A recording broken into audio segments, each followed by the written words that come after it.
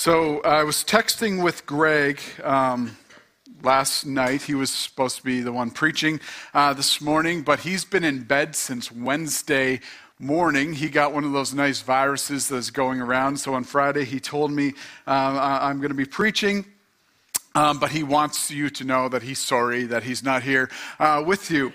Now, one morning last week, my daughter Jane, she's 5. I was getting her ready for school, trying to get both kids ready. And in our house, sometimes that can be a little hectic. And so I'm like, Jane, go brush your teeth. I send her to the bathroom, and she yells from the bathroom, "Daddy, what color toothpaste do I use?" And I'm like, in my head going, I don't care. Like, this does not matter. Why do you have 2 tubes of toothpaste on the go? Anyways, but I didn't say that. I just said, you choose. And she's like, no, you have to choose. And I was like, pink. And she's like, I think I'll use blue. Anyways, I was like, okay, thank you for this little exchange, Jane. Now, here's the thing. We get faced with decisions every day. And a lot of the time we wonder, does this decision really matter? It's not just decisions about the color toothpaste that we use, but we know that some decisions have more weight than others. It could be, where are we going to live? Where are we going to raise our family? What career are we going to choose? Who am I going to marry? And we can go, and we know that these decisions, they have some weight behind them. But then again, we wonder about those small, everyday decisions that must be made. Do they make any difference in the grand scheme of things? Like, will the decisions I make right now, will they matter later on down the line? Now, if we're honest, we might actually wonder this about some of the things that God calls us to do in His Word, or maybe promptings that God calls us to do through His Spirit. Do these things really matter? Does it really matter if I pray for that person? Does it really matter how I use my money? Does it really matter if I love my neighbor? Does it really matter if I forgive this person? Does it really matter if I make worship a priority for my family? Does it really matter if I carry out these spiritual disciplines that God calls me to do? And we could keep going with things. Does it really matter? Now, today we're starting our Christmas series called Christmas Photos. And in this series, what we're going to do is take a look at the different people who were kind of present or surround the birth of Jesus. Now, when we go to my wife, Shannon, her best friend's house for dinner or for a visit, kind of come through the door, her best friend's like, Shannon! And then it's like, Seth, Jane, James. Like, it's just like, I'm just kind of like a tag along. I'm part of the package, but I'm not really the main attraction. It's like they could take it or leave it if I was there or not.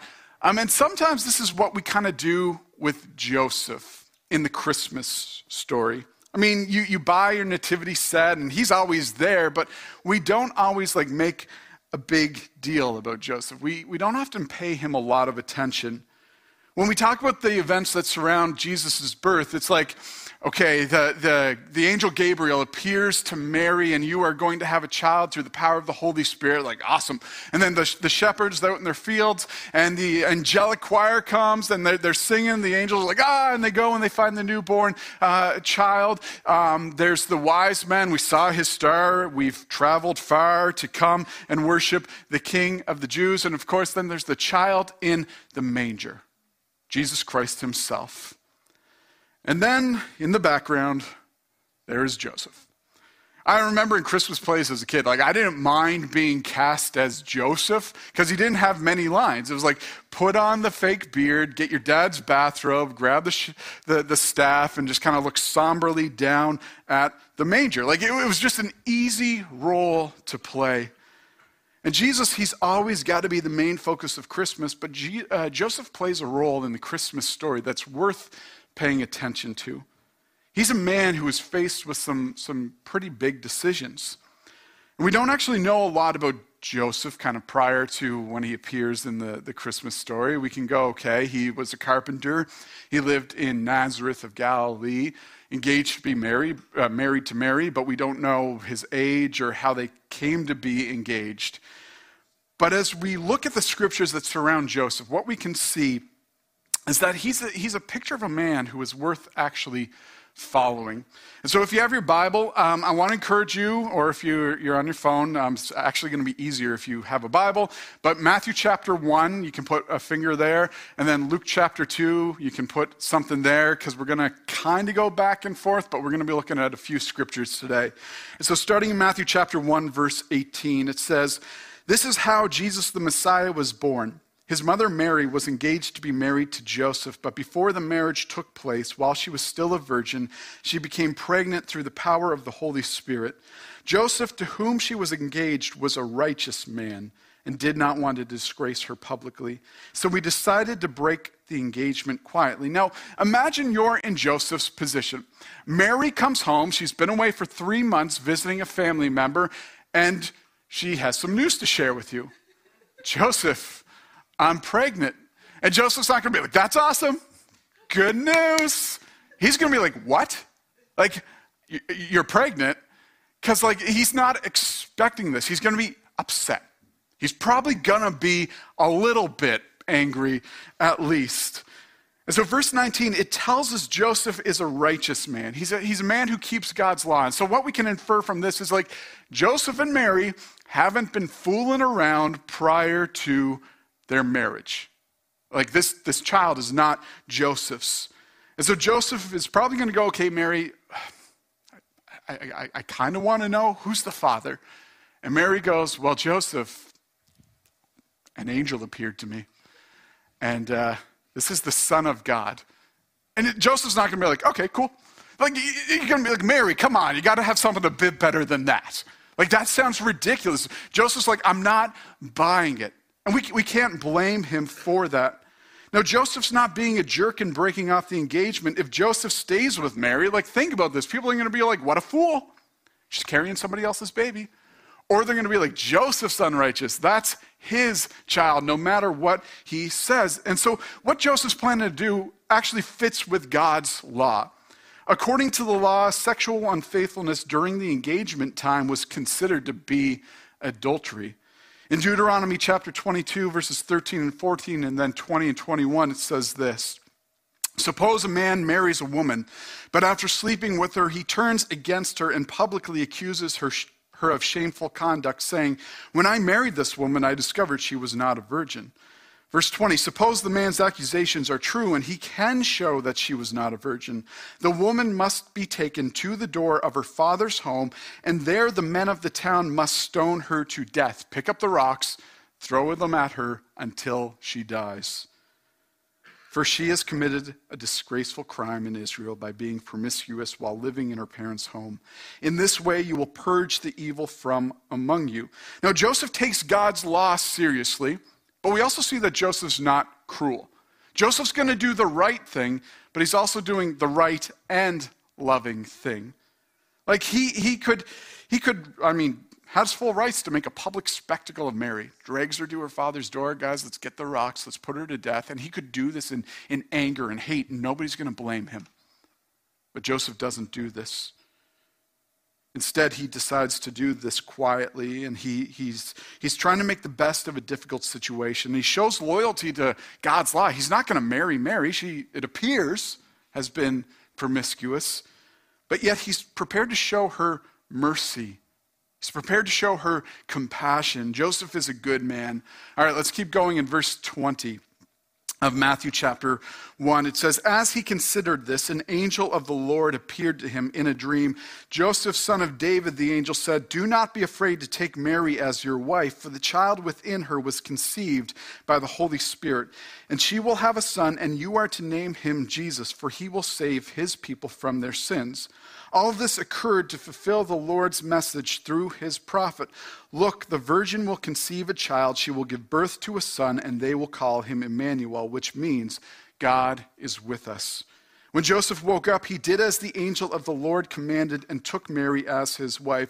But he did not have sexual relations with her until her son was born. Now, Joseph, he's trying to be obedient to what God's law tells him to do in breaking off the engagement. But the problem is, Joseph doesn't see the big picture.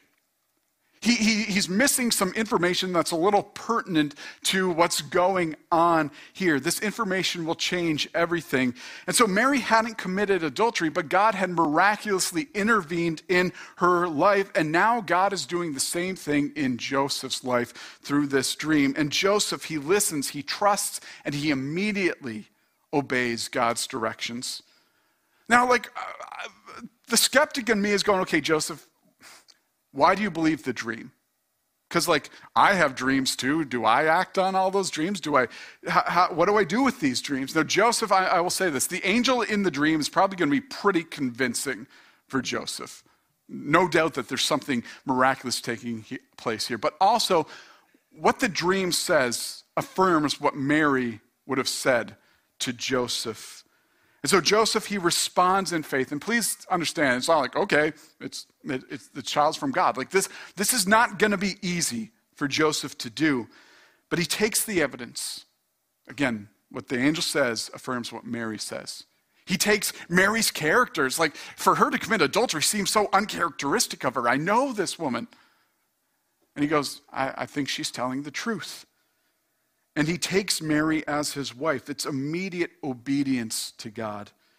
Now, Joseph took on the responsibility of being a husband, caring for his wife, providing for the household without the immediate conjugal benefits.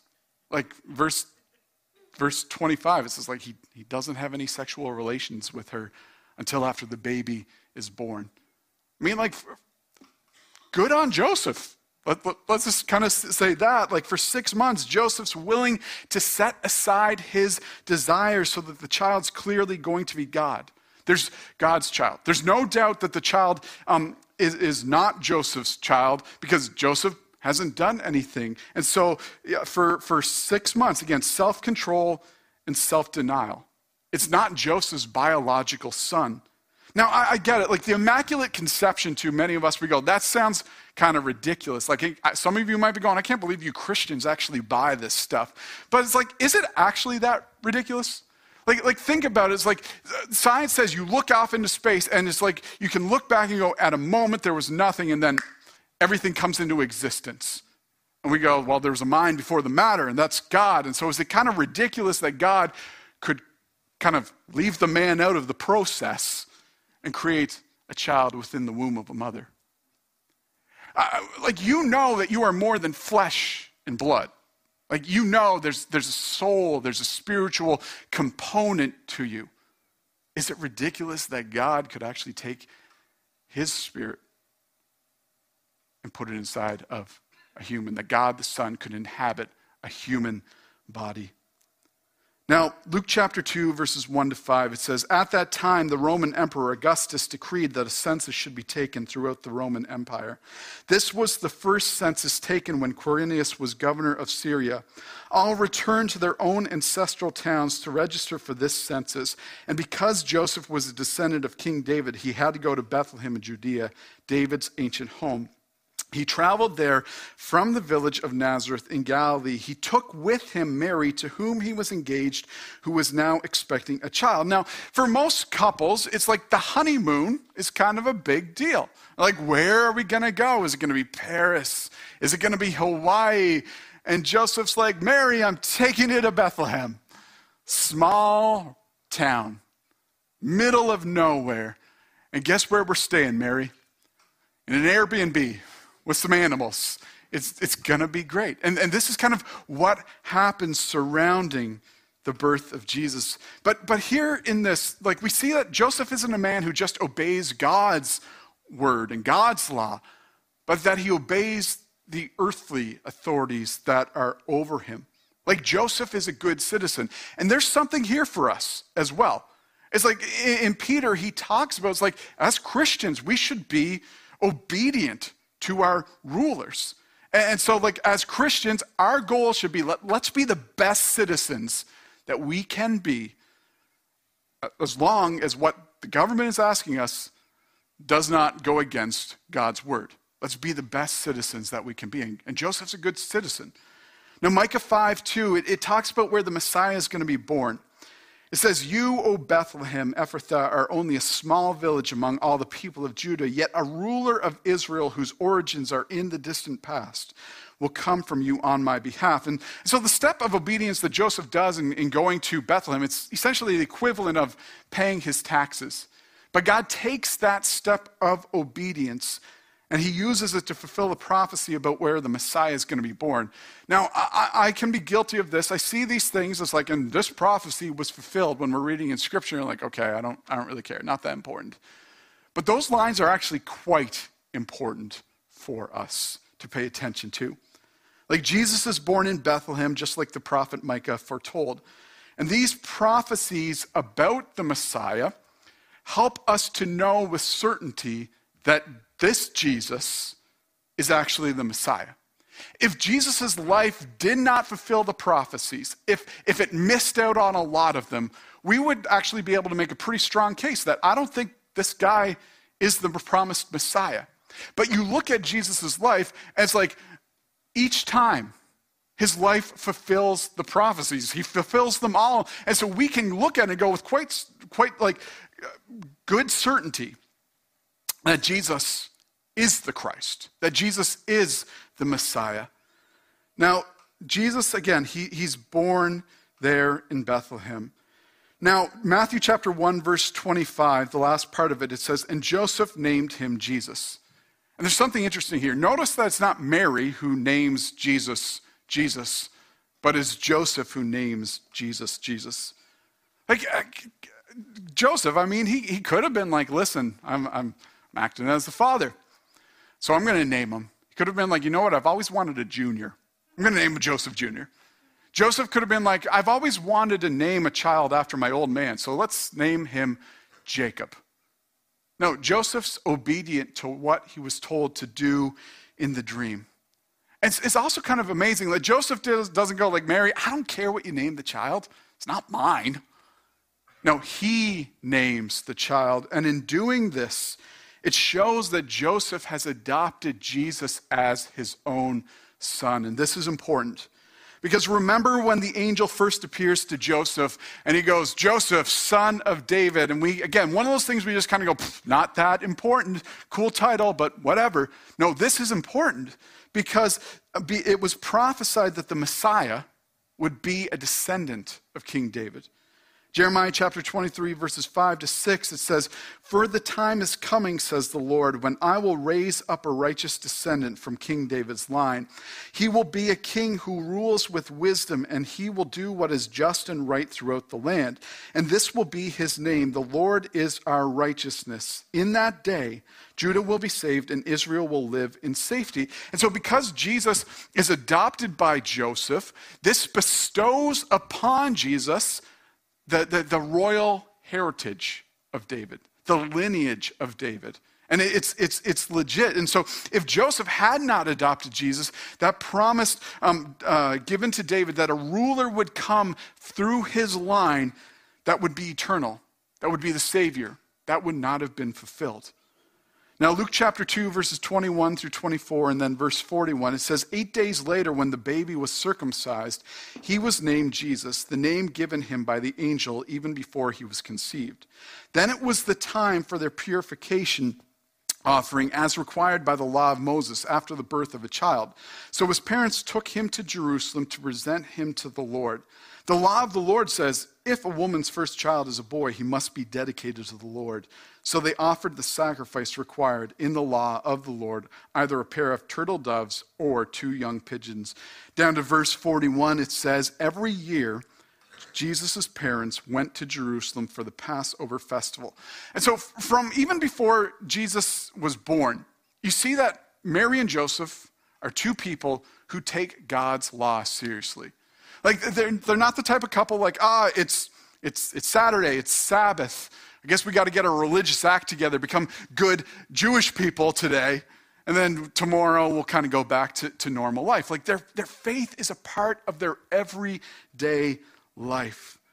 And Joseph, as the head of the household, made sure that his family followed God's word, and we're the beneficiaries of that. Joseph and Mary, they set an example for Jesus and raised him to worship God.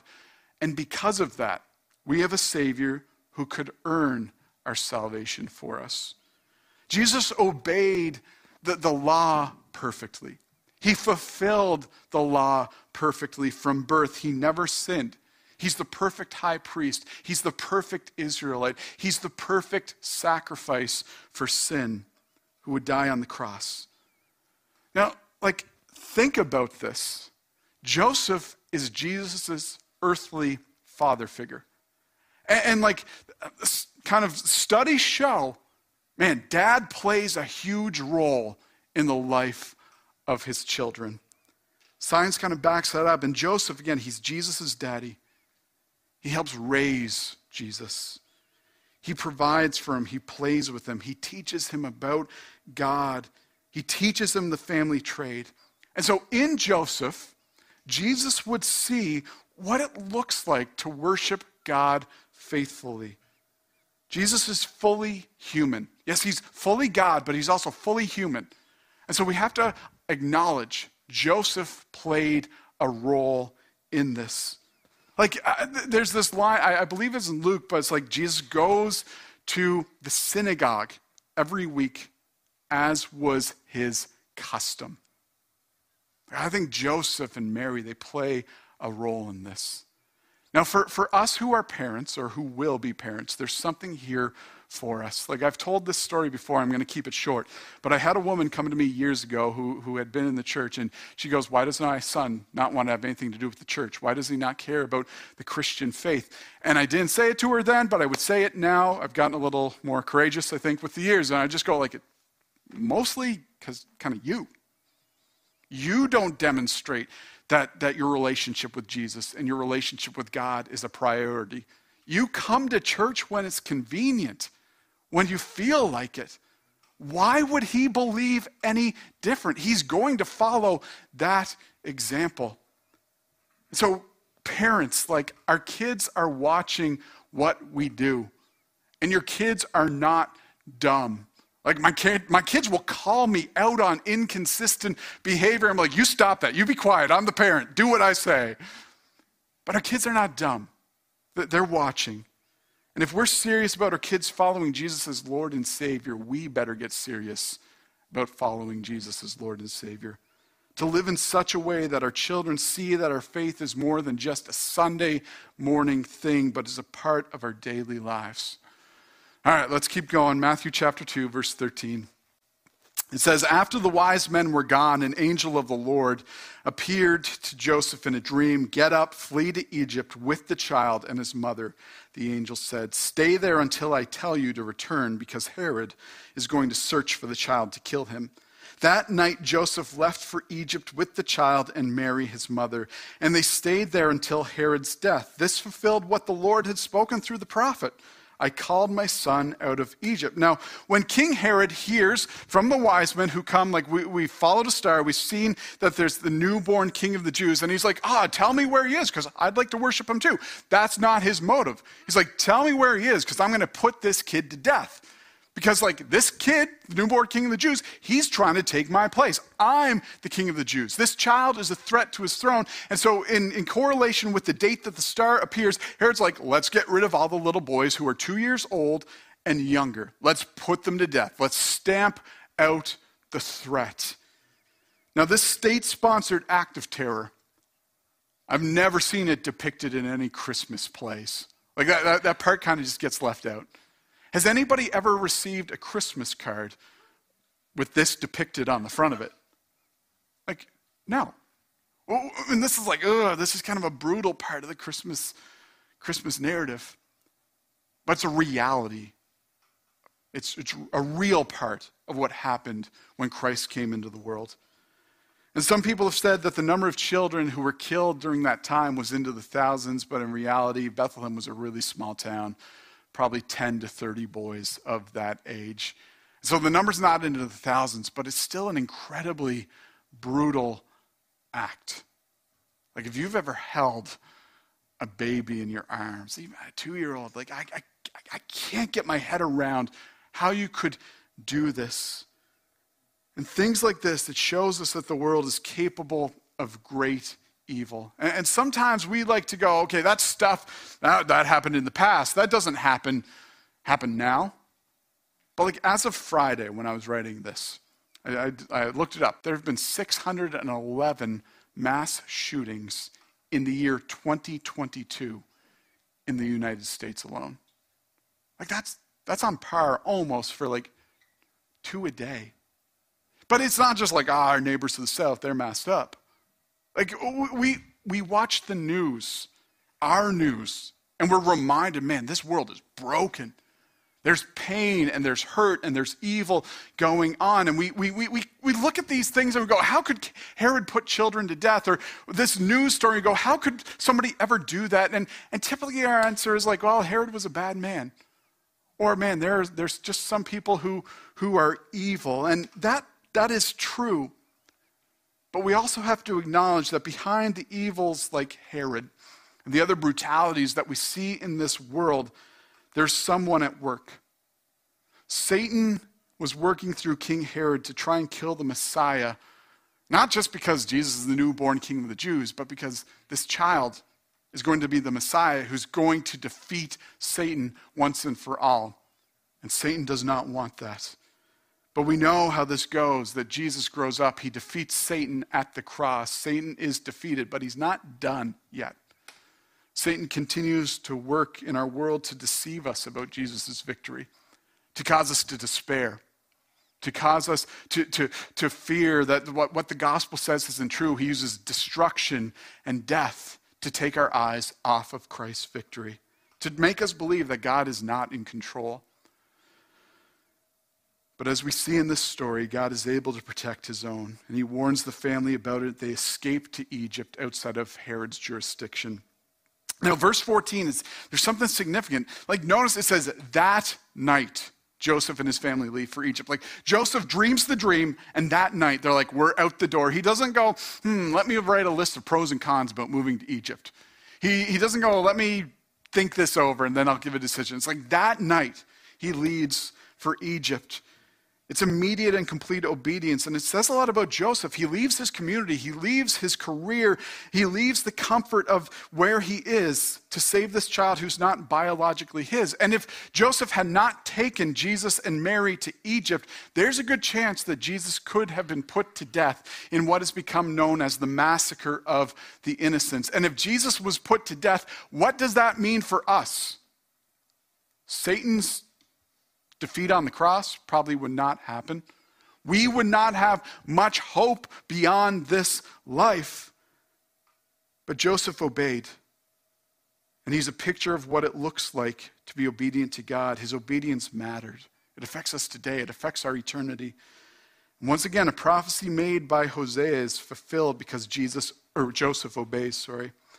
All right, Matthew chapter 2, verse 19, it says, when Herod died, an angel of the Lord appeared in a dream to Joseph in Egypt.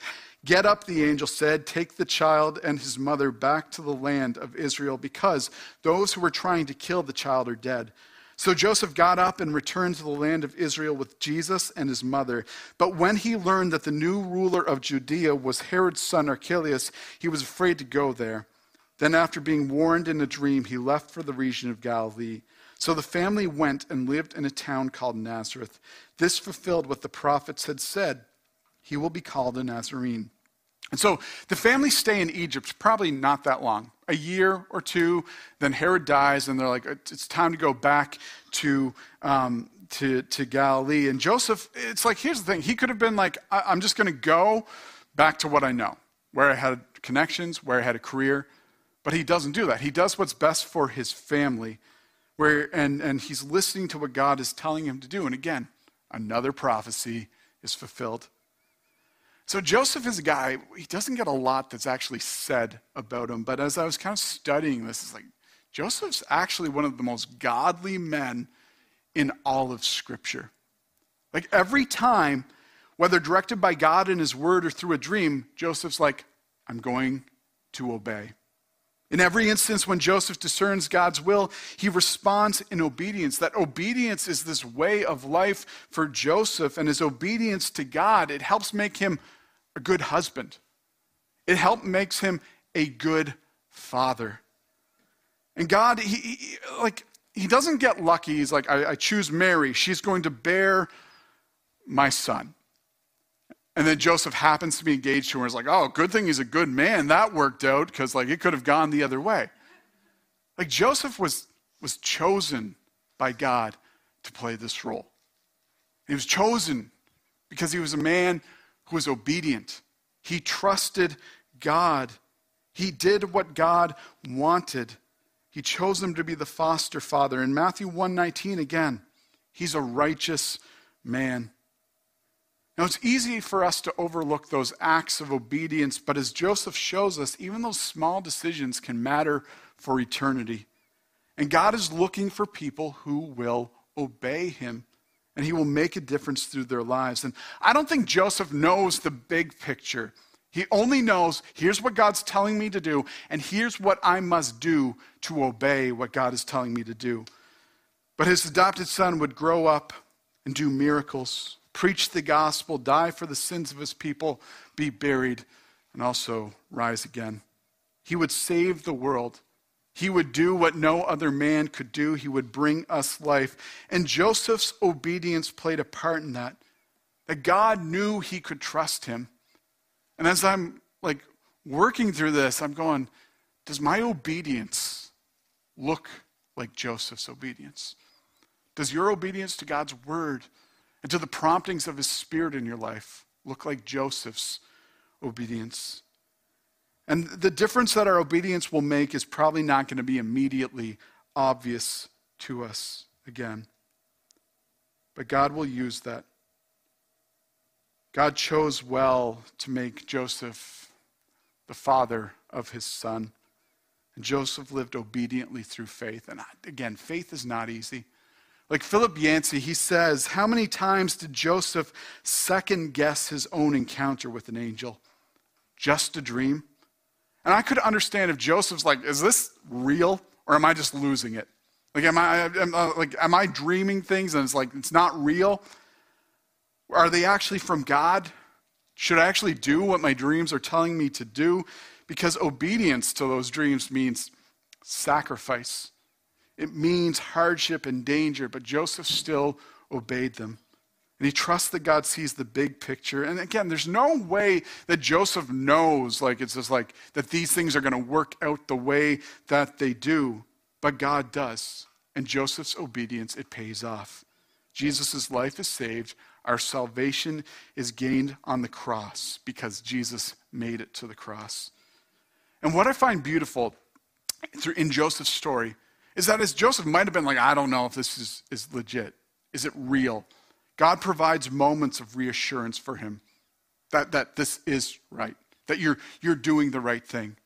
The night Jesus is betrayed, or Jesus is born, who shows up? Some shepherds. We saw a choir of angels just appeared to us. Like, that's, Joseph's like, this whole thing's weird. This is a little weird, but okay. And then what happens? Some wise men show up a few years later bearing gifts. It's like, this is the newborn king of the Jews. They worship a 2-year-old. They take Jesus to the temple, 8 days old. 2 old people come up and they prophesy over Jesus. He's going to be the one to save Israel. That Joseph surely would have heard about what took place in Bethlehem after he and Mary had left. The 12-year-old Jesus teaches religious teachers in the temple. And Joseph's obedience was ordinary, but God used him to preserve Jesus' life, fulfill his promises, and ultimately bring salvation to his people. Joseph's obedience made an eternal difference. And in the same way, you don't know what's going to happen, but God in his sovereignty, he sees the big picture. And what he asks of us, it does matter.